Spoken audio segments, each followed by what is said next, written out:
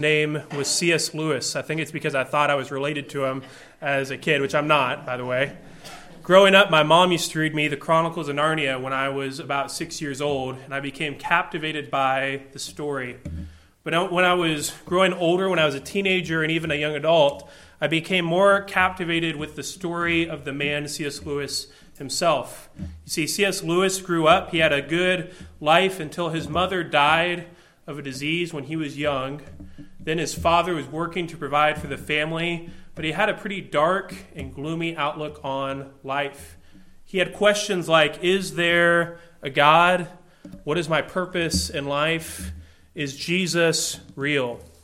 At the age of 19, he went on and served in World War I. And like many veterans from World War I, he came back with scars and horrors and terrors from the war, which began to even further impact his thinking. He began to exclaim, and in fact he is quoted by saying, either there was no God behind the universe, or if there is a God, he is not good, but he is indifferent towards good and evil. As you can imagine, this led C.S. Lewis to immerse himself into materialism, into cults, into different religions and ideologies until he claimed himself to be an atheist. And he sets out at one point in his life as a young man to try to prove that God does not exist, to try to prove that Jesus Christ is not the Son of God. But you know what?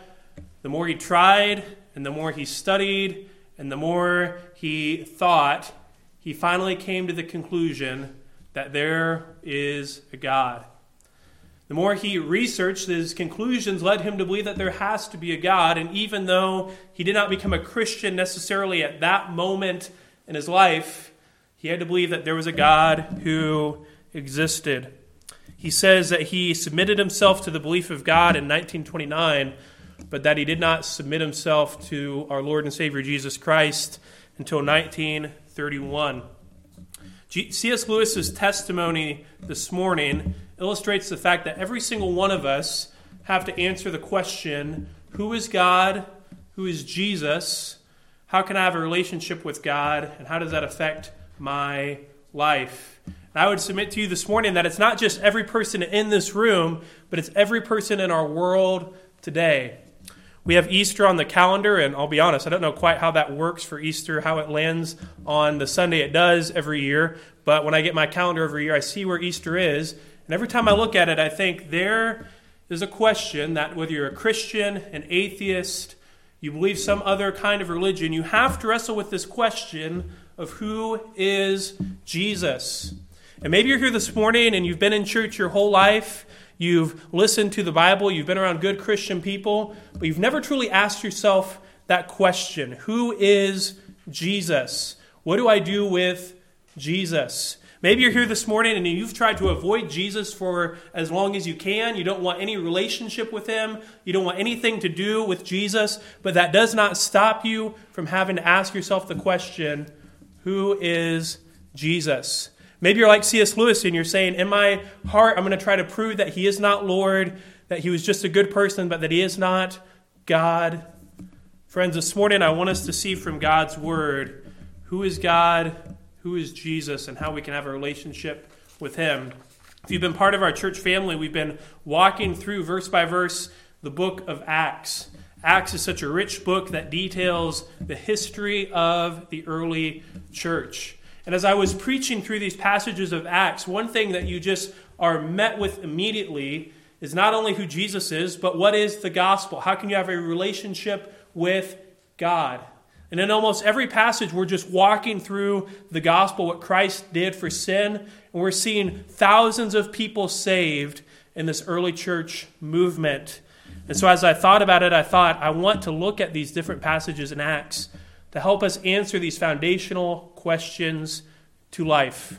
Some people make the mistake of looking at the book of Acts and thinking it's not a book about Jesus. It's just a book about the early church. Maybe it's a book about the Holy Spirit. And I would submit to you this morning that Acts tells us the story of Jesus. In fact, Acts is so important because after Jesus ascends in Acts chapter 1, we see what do these people do with Jesus? What do the disciples do with him that knew Jesus? What would the Jews do with Jesus who rejected him and put him on the cross? What would the Gentiles do with Jesus who were separated from the Jews? And so the question I want all of us to answer this morning is this. What does Acts tell us about the gospel?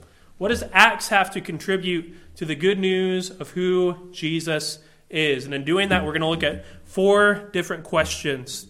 First of all, we're going to look at who is God? Who is God? First thing I want us to see in Acts is that there is a God. He is talked about throughout this book that we've been looking at together as a church family. And it's assumed throughout the entire book. I want us to notice a couple things about God. First of all, we see he is a creator. He is a creator. Now, I'm going to have the verses on the screen so you don't have to flip around your Bible to get to all these. They'll all be on the screen. You've also, I know my brother is handing out a handout as well. There's some in the back. We first see that God is a creator. No other being can create. Now, sometimes we like to say that we created something. We're really just making something out of what God has created for us. Look at some of these passages with me. First of all, Acts 14:15. We bring you good news that you should turn from these vain things to a living God who made heaven and earth and the sea and all that is in them. If you're here this morning, if you looked at the beautiful sunset like Tim was talking about, if you just take on this breathtaking creation of God, you can see that there is a God. Now, some people don't like to say that there's a God. They want to say that the earth was created by chance. But I don't see how you can look at this beautiful world and think and come to any other conclusion other than there is a God who made the heavens and the earth. And this is in the book of Acts. Look at Acts 17, verses 23 through 26. It says, "This I proclaim to you, the God who made the world and everything in it, being Lord of heaven and earth, does not live in temples made by man, nor is he served by human hands as though he needed anything, since he himself gives to all mankind breath and life and everything." There is a God and he creates. And by the way, he created us. What does that mean? We have a beginning. We all started at some point in time. We are not infinite, but we're finite creatures created by an infinite God. God is a creator. Secondly, we see that God is 3 in 1. There is one God in 3 persons, the Father, the Son, and the Holy Spirit. Does Acts show us this? I believe it does. Acts chapter 1, verses 6 through 8. It says, "When they had come together, they asked him, 'Lord,'" speaking to Jesus, "will you at this time restore the kingdom to Israel?" He said to them, "It is not for you to know the times or the seasons the Father has fixed by his own authority, but you will receive power when the Holy Spirit has come upon you, and you will be my witnesses in Jerusalem, in Judea and Samaria, and to the uttermost parts of the earth." How do we see the Trinity there? We see them talking to Jesus, the Lord. We see them talking about the Father who has this plan, and the Spirit who would give them power. The Father, the Son, and the Holy Spirit. Our God is 3, and our God is 1. Now, how does that work? We're going to have to ask God when we get there, because it's so complex, the doctrine of the Trinity. He's not only a creator, he's not only 3 in 1, but we see that God is sovereign. This is such a key theme throughout the book of Acts, but one passage that tells us this is Acts 4, verses 24 through 26. As the early church is being persecuted in Acts 4, this is what they say. "And when they heard it, they lifted up their voices together to God and said, 'Sovereign Lord, who made heaven and the earth and the sea and everything in them, who through the mouth of our father David, your servant, said by the Holy Spirit, why did the Gentiles rage and the peoples plot in vain? The kings of the earth set themselves, and the rulers were gathered together against the Lord and against his anointed.'" God is sovereign. He's sovereign over every circumstance of our life. Sometimes we like to think maybe God made a mistake. Maybe he wasn't paying attention when this happened in my life. God doesn't take anything by chance. He doesn't say, oops. He doesn't forget about something. Nothing catches God off guard. God is sovereign. Amen? God is sovereign, and many times people don't want to believe that there is a God because they don't want to realize that there's a higher authority than them. Do you realize this morning that there is a God, and it is not you? You are not sitting on the throne of your heart. The world does not revolve around you, but there is a God who deserves our glory. And by the way, this God is everywhere. Number 4, we see that he is omnipresent. What does that mean? It's a big word. That means that God is everywhere. It doesn't mean that everything is a God. It doesn't mean the sun's a God, or the chair is a God, or the piano is a God, but it means that God is all present. We see in Acts 7, 48 through 50, "Yet the Most High does not dwell in houses made by hands, as the prophet says, 'Heaven is my throne and the earth is my footstool. What kind of house will you build for me, says the Lord? Or what is the place of my rest? Did not my hand make all these things?'" God is everywhere. You cannot escape from the presence of God. He's not only everywhere, but he's glorious. He's glorious. We see this in Acts 7:2. "Brothers and fathers, hear me. The God of glory appeared to our father Abraham when he was in Mesopotamia." What is God's glory? It's so hard to define and to describe. Some would say it's his brightness. It was the worship and the radiance that he deserves. It's interesting that God is glorious, but yet we can glorify God and give glory to God. But it sets him apart. It defines him even from us.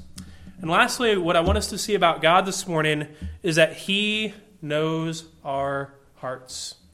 God knows your heart. It says in Acts 15:8, "And God, who knows the heart, who bore witness to them by giving them the Holy Spirit, just as he did to us." Have you ever kept something from someone, thought that no one else knew about that, thought that it's just your secret? One of the things that's been interesting about being engaged and getting ready to be married soon is that Alicia can figure stuff out about me without asking me about it. She'll just say, "Yeah, you tend to do this when, this happens." And I say, I didn't tell you that. How did you know that? She just watches me, and she's been around me enough to realize that even if you're going to keep a secret from anyone, your friends, your family, your fiance, your spouse, your children, God knows your heart.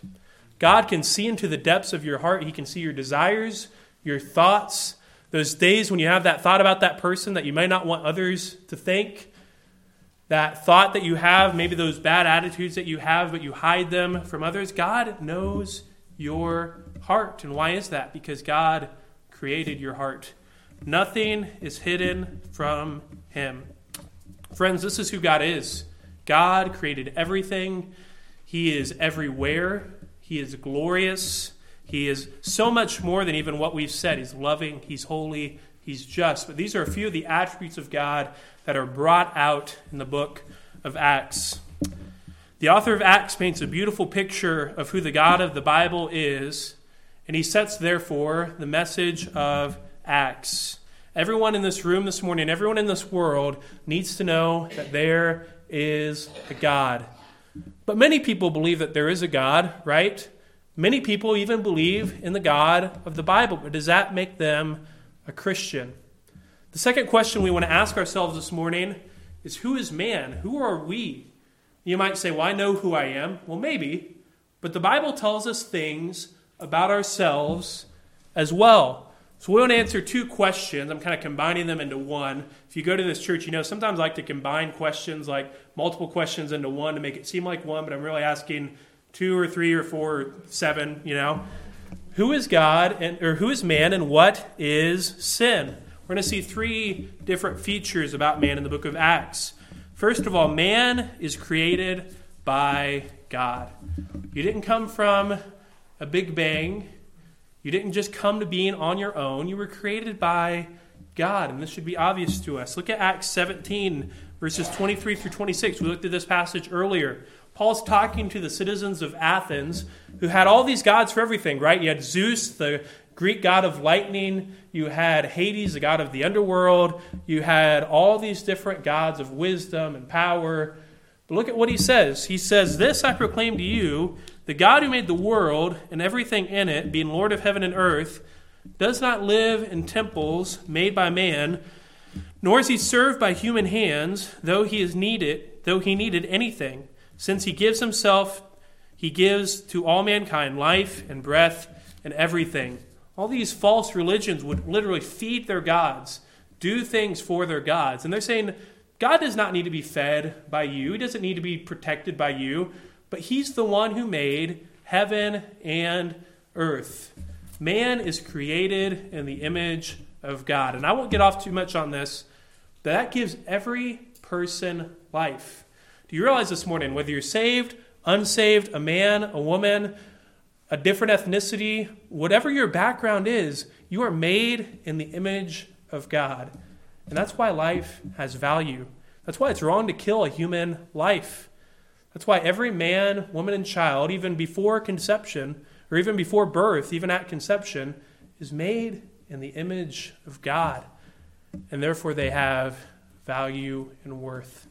Man is created by God. Secondly, we see, though, that man has rejected God because of sin. Because of sin. Look with me at Acts 7.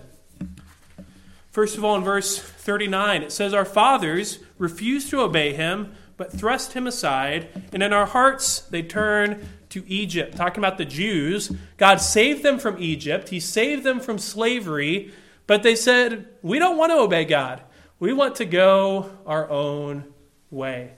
We want to do our own thing. So they reject God in their hearts. You might say, well, that's really bad. Well, guess what? All of us have rejected God. God has given us a way to go. He's told us what to do. And we've said, I don't want to do that. I want to go the other way. I want to take another path. Later on in Acts 7, verses 41 and 42, it talks about Israel, and look what else they did. It says, "And they made a calf in those days, and offered sacrifices to the idol, and were rejoicing in the works of their hands. But God turned away and gave them over to the hosts of heaven." These Jewish people knew who God was. He had appeared to Moses in a burning bush. He had appeared in a pillar of cloud and led them to where they're going. Talking about a GPS. I mean, they had a literal pillar of dust in the sky that they followed to see where they're supposed to go. And what did they say? He's not good enough for us. We're going to make a God in our own image. And once again, that's what all of us do because of sin. Maybe you've been a really good person in your life. Maybe you know you struggle with sin. Whatever the case may be, your heart is tainted by sin. Every person in this room, every person in the world deals with sin. They have a sin problem in their hearts. Well, I'm not trying to beat us up or make us feel worse than necessarily we need to. Do you understand that the problem is not outside of yourself, but the problem is in your heart? As a pastor in this town, I go to different meetings for how to help with drug addictions and different homeless shelters and things like that. And I love the different works and ministries that these places do. But sometimes they get away from the point. They get away from the problem. They say the problem is this. The problem is the government. The problem is the Democrats. The problem is the Republicans. The problem is all these other religions out there. No, the problem is that God made man in the image of God, and man sinned. And man turned away from God, and therefore his heart is corrupt. You want to know why the world is so messed up and so crooked and wicked? That is the problem. The problem is sin. The problem is that God has told us what we should do, and we've said no.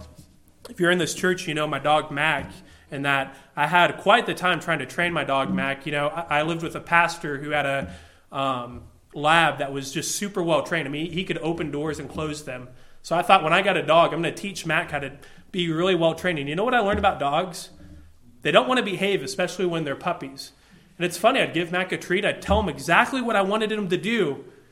And he would say, no, I don't want to do that. And he'd go do his own thing. And I remember my best friend Jake was with me when I first got him. And I would just be pleading with Mac. I'm like, I just want you to sit. I just want you to do this. And Jake said, you know what the problem is? He doesn't know English. He said, if your dog knew English, he'd get this training thing down way better. In the same way that my dog does exactly what I tell him not to do, we have disobeyed God. And friends, that is the problem. We see that we've sinned, that we've disobeyed God. I want us to finally see that sin comes from the heart. Some people like to talk about their sin, but they talk about it like someone else gave it to them. Like, yeah, I know I'm a sinner, but if my parents hadn't made me a sinner, or if this person hadn't caused me to sin, no, sin comes from your heart. Look at Acts 5. Acts 5 verses 3 and 4. Peter is rebuking Ananias and Sapphira, and he says this, Ananias, why has Satan filled your heart to lie to the Holy Spirit and keep back for yourself proceeds of the land? When it remained unsold, did it not remain your own? After it was sold, was it not at your disposal? Why is it that you have contrived this deed in your heart? You have not lied to man, but to God. This is back in Acts 5. I think Ananias and Sapphira are Christians. I really do. But in the early church, and we've talked about this as a church family through our study in Acts, they would give generous gifts to one another. They would sell land and property, and they would give to those in the church in need. And so Ananias and Sapphira saw that people were getting a lot of praise and a lot of recognition for this, and they said, we want to do that too. But you know what they did? They sold their land, and they said they sold it for this much, but they actually sold it for way more than that, but they kept back some of that extra for themselves and did not give it to God. And you might say, what's the big deal? They lied about it. They lied about it. And they didn't just lie, but they wanted the glory for themselves. And it illustrates something, I think, about the human heart. And that is that all sin comes from our hearts. All sin starts from inside of us. You might say, well, I said that, but I was just kidding. I didn't mean to say that. Well, you said it. I didn't mean to do that. I just struggle in this way. And that may be true. But sin comes from the heart. Do you recognize in your own heart this morning, you have a heart that is corrupted by sin? My brother Quinn talked about this in the sunrise service message this morning. And I think it illustrates something, that whether you're 14, 26, 45, 85, 99, you can understand the gospel. You can understand that man's problem isn't the government, isn't the internet, isn't Republicans or Democrats. It is sin. It's that sin separates us from God. C.S. Lewis says this. He says, human history is the long, terrible story of man trying to find something other than God to make him happy. Acts not only tells us about who God is, who we are, and what is sin, but Acts also tells us about Jesus. I think Jesus is the star of the book of Acts. I think Jesus is what the book of Acts is all about. And you say, well, he ascends to heaven in chapter 1. Yes, but they go and spread the gospel of Jesus. When someone is healed, they're healed in the name of Jesus. When someone is martyred for their faith, they are martyred for Jesus. Let's look together and see that Jesus is the center of the book of Acts. We first see this, I think, in that passage that Tim read for us, Acts chapter 1, verses 1 through 3. It says, in the first book, O Theophilus, I have dealt with all that Jesus began to do and teach until the day he was taken up. That first book he's talking about, I believe, is the Gospel of Luke. Luke wrote the Gospel of Luke, and then he would later on go right on to write the book of Acts. So it's kind of a two-part series. He says, until the day he was taken up, and after he had given commands through the Holy Spirit to the apostles whom he had chosen, he presented himself alive to them, suffering by many proofs, appearing to them and speaking about the kingdom of God. Even from Acts 1, we see that Acts is a book about Jesus. It's a book that puts Jesus on display. Why do I think that? Well, I think the whole Bible shows us who Jesus is. Now, I don't mean that Jesus is in every story necessarily, or that he's in every word, but I think the Bible points us to Jesus and who he is. What does the Bible say about Jesus? What does Acts say about Jesus? First of all, it tells us that Jesus is both God and man. Look at Acts 2, verse 22. It says, men of Israel, hear these words, Jesus of Nazareth, a man attested to you by God with mighty works, is in your midst. Jesus was a man. He looked like a human. Sometimes we have this picture of Jesus that he's like a superhero. He's like flying around in a Superman cape or something. No, you wouldn't be able to pick him out of a crowd. Jesus was a real person. He lived a real human life. But notice what Peter goes on to say in verse 36 of Acts 2. He says, "Let all the house of Israel know that God has made him both Lord and Christ." Jesus is a man, but he's also God. 100% God, 100% man. He's able to do both because he is God, but he took on human flesh. And Acts shows us this, not just here, but in other places as well. What else does Acts tell us about Jesus? It tells us that he suffered and died for sin. The crucifixion of Christ, what my dad sang about with the Lamb who is on the cross. The songs that we sang about, "Come behold the wondrous mystery." What is the mystery? That Christ suffered and died for sins. It was finished upon that cross. You know what that means? That means that you and I don't have to pay for our own sins, but it was finished in the work of Jesus. Let's look at these passages. Acts 4:27. "For truly in this city there were gathered together against your holy servant Jesus, whom you anointed, both Herod and Pontius Pilate, along with the Gentiles and the people of Israel." The world put Jesus to death. Some people make the mistake of saying the Jews put him to death, which they were part of it, yes. But the Gentiles put him to death too. The Jews accused him, but the Romans killed him. The world put Christ on the cross. And in putting him on the cross, Christ suffered and died for the whole world, so that the whole world could know him. In Acts 8:32, Philip is talking to the Ethiopian eunuch. And this is what the eunuch is reading. Look at what it says. Now the passage of Scripture that he was reading was this: "Like a sheep he was led to the slaughter, like a lamb before its shearers is silent. So he opens not his mouth." It's quoted from the book of Isaiah. Christ is depicted as a lamb, like the song my dad sang. A lamb who was brought, we know the Jews, they would bring lambs to the temple to kill them, to sacrifice them for sin, so that they could be cleansed from their sin. But you know what? There was not a lamb, there was not one drop of blood from a lamb that could take away our sins. But what did it do? It looked forward to the promise of Christ. Christ is the true lamb, the true sacrifice for sin. We not only see that Christ suffered and died for sin, we also see that Jesus rose again from the dead. And this is what we celebrate this morning, amen? This is the hope of Easter Sunday. It is the resurrection of Christ. That song that we sang earlier, "Come Behold the Wondrous Mystery," there's a part that Linda always shouts on, and I always just kind of look up at her while I'm playing guitar, and I try not to mess up on the chords, but I always know that when we get to the part where it says, "Praise the Lord, He is alive," she's going to just shout. And it's such a wonderful thing for our church family to sing the resurrection of Jesus Christ together. The line before that says, "No grave could restrain him." He could not stay dead, but Christ is risen. Amen? He is risen from the dead. Look at these passages with me. Acts 4:10. "Let it be known to you and all the people of Israel that by the name of Jesus Christ of Nazareth, whom you crucified, God raised from the dead. By him this man is standing before you as well." God raised him from the dead. Look at Acts 10.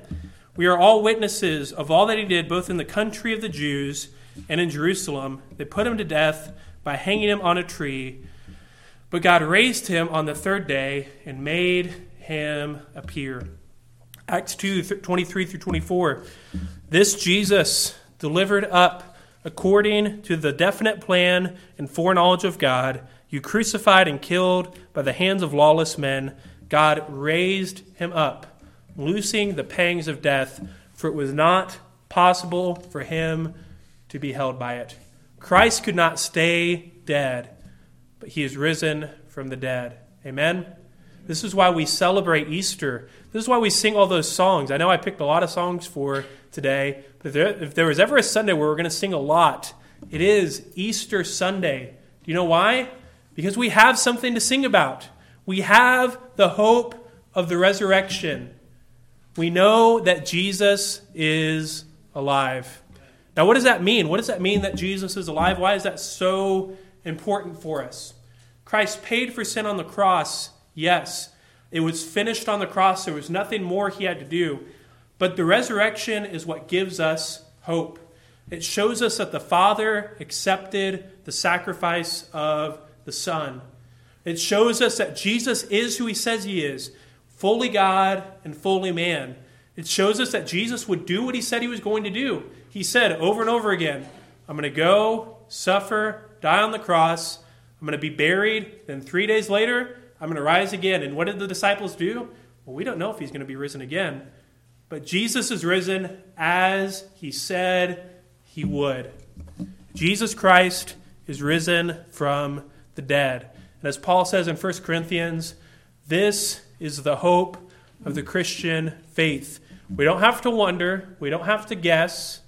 We can be confident in the resurrection. But why is the resurrection so important? Why is the gospel so important? Why is Christ's suffering so important? Because it shows us the story of Jesus and how he offers us eternal life. Alistair Begg, one of my favorite pastors to listen to, says the unity of the Bible is found in the fact that the story of salvation is in the Lord Jesus Christ. Jesus Christ gives us salvation, and he offers to everyone in this room, in this town, and in this world salvation through him. So finally, I want us to see, how can man have a relationship with God? How can we have a relationship with God? First of all, believe in Christ.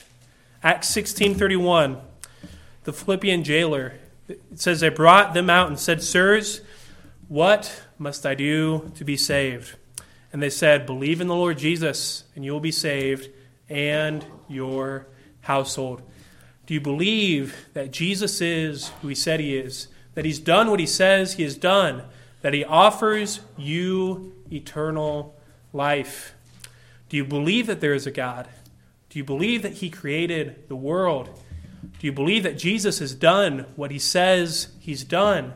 And that he offers us eternal life? We believe in Christ, and then we repent from our sins. Now, does that mean you're going to be perfect? No. Does that mean you won't struggle with sin? No. But it is a turning. It is a conversion. You're turning from sin at that point to Christ. And by the way, we see it all throughout Acts. Look at Acts 2, verse 38. And Peter said to them, what? Repent and be baptized, every one of you, in the name of Jesus, for the forgiveness of sins, and you will receive the gift of the Holy Spirit. Acts 3:19. Repent, therefore, and turn back, that your sins may be blotted out, and that times of refreshing may come from the presence of the Lord, and that he may send Christ appointed for your sins. Acts 11:18. When they heard these things, they fell silent and glorified God, saying, then to the Gentiles also, because God has granted what? Repentance that leads to life. What is repentance? It's turning the other way. It's turning from your sin towards Christ. Have you ever been driving somewhere and realized, I need to go the other way? I'm going the wrong way right now. I do that way more often than I would admit. Where I just am going somewhere, even if I have a GPS, I look and I think, I'm not going the right way. My little car on my GPS is going the wrong way and my ETA starts going up further and further. And Alicia asked me, she says, why don't you ever get anywhere on time? Well, because half the time I go the wrong way than what the GPS is telling me to go. And so what do you have to do? You have to do a legal U-turn, or just go somewhere and turn around, Maybe you can do it that way. You turn from where you're going to where you need to go. That's what repentance is. You're stuck in your sin. You're focused on yourself. You can turn around. You turn from sin to Christ. How do we do that? We confess our sins to God. Now, we have this idea of confession that's very negative. We think it's like confessing to a crime or something, and that's true. The word confession actually means to say the same thing of. That's why we confess doctrine. We as a church have a doctrinal statement. We confess that. We say the same thing about it. So how does confession work with sin? It means we agree with God about our sin. God says that we're sinful, that our hearts are deceitful and desperately wicked, that we need Christ to save us. And what do we say? Yes, I agree. I know. I need to change. We agree with God about our sin. But why don't people do this? Why don't people confess? It's because you have to admit that you're sinful, that you can't save yourself. And so millions of people today will answer the question wrongly. They will be asked, who is Jesus? They'll be asked who God is. They'll be asked about themselves. What do they do with their sin? You know what they'll say? I don't need that. I'm just fine on my own. I'm going to get to heaven, and God and I, we're just going to make it even. I've done enough good to outweigh my bad. I don't need Christ's salvation. I don't need to repent of sin. That's not true. God offers a way of eternal life. We have to agree with God about our sin and our need for a Savior. I say this often here. Everyone as a kid, they want to be Superman, they want to be Batman, or maybe even they want to be the villain, although those kids I try not to hang around with. But no one wants to admit that they need saving. No one wants to be the person who needs saved. But God has saved us from sin. C.S. Lewis says, the Christian does not think that God will love us because we are good, but that God will make us good because he loves us. Maybe you're here this morning and you say, I know I'm bad. I know I've messed up. I know I'm sinful. Why would God want me? Well, God doesn't save us because of anything we've done, but he saves us because he loves us. He loved us enough to send his son to die for us on the cross. That is the mystery that we sang about. That is the mystery of what Christ has done for us. And it leads to eternal life. It leads to new life even here on earth. It is something that will change the way you live. But not everyone answers this question correctly. I want to go to one more passage. Turn to Acts 26. The last several chapters of Acts we've actually not gotten to as a church family, so I'm not going to try to spoil too much because we'll get there in the next couple months. But Acts 26, verses 28 through 29, Paul is giving his testimony. And when he gives his testimony, he has a purpose. Number one, he's trying not to be thrown in jail, but he would be. Number two, he wants as many people to hear the gospel and repent as possible. So in Acts 26, he goes and he presents the gospel. He presents his conversion, his testimony to King Agrippa. And notice what King Agrippa says. It says, and King Agrippa said to Paul, in a short time, would you persuade me to be a Christian? That translation I don't think necessarily explains it the best. Some others say you've almost persuaded me to be a Christian. But he's just not quite there. And there are many who will hear the gospel. And they'll say, yeah, I think there's a God. And yeah, maybe Jesus is the Son of God. But I'm just not quite there yet. You've just not convinced me enough. And those, I think, are the saddest people of all. They're just right there on the edge. I don't know what happened to King Agrippa. Maybe he did come to a saving knowledge of Christ later. But we're not told that in the book of Acts. But friends, if you're here this morning and you're just right there, there's good news for you. That doesn't have to be the end of your story. You can know Jesus as your Savior.